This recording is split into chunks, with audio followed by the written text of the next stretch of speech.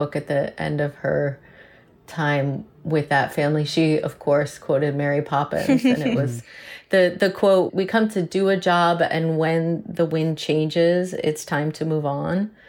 So, I wish it was that easy, but I do think there are ways where it can be a bittersweet parting instead of a devastation, like Stella has described. You learn, even in the best of circumstances, it's going to hurt. And then the next time around, like, you'll sort of have a natural barrier up. And that doesn't mean you can't love the child. It just means you sort of understand innately the role a little more. Bittersweet instead of devastation. I actually kind of love that because it doesn't set up an unrealistic of, it's going to be like a Hollywood ending. Like, it's not going to be awesome. Assuming the relationship went well, right, then for sure it's going to be bittersweet, but doesn't have to leave anyone feeling sort of totally burned. Yeah, that's the hope. I mean, I'm actually wondering if this conversation alone will help you, Stella, in being able to take a look at those photos sooner. I think you may be a little farther along than you realized.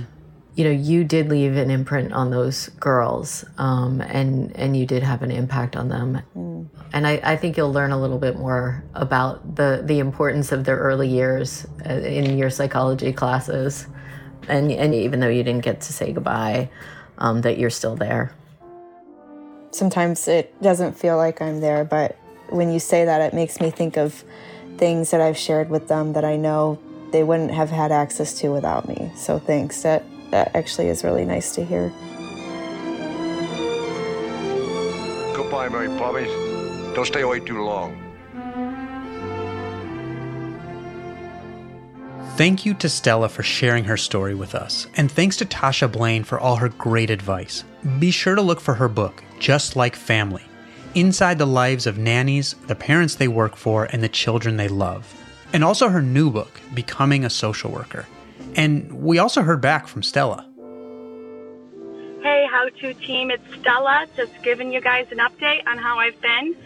I had a dream, a good dream, with Rick and Alyssa and the girls in it, and I went out in the driveway where their car was parked, and I opened the door, and the girls were in the back seat in their car seats, and their faces lit up, and they said, "Miss Stella!" It was just so great and so happy.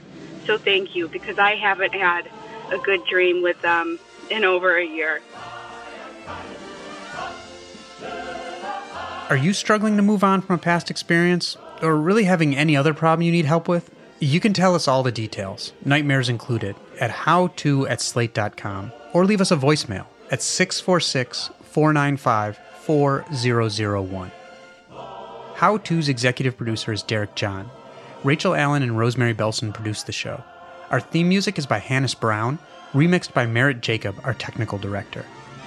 Charles Duhigg, our host emeritus, is probably flying a kite. I'm David Epstein. See you next time.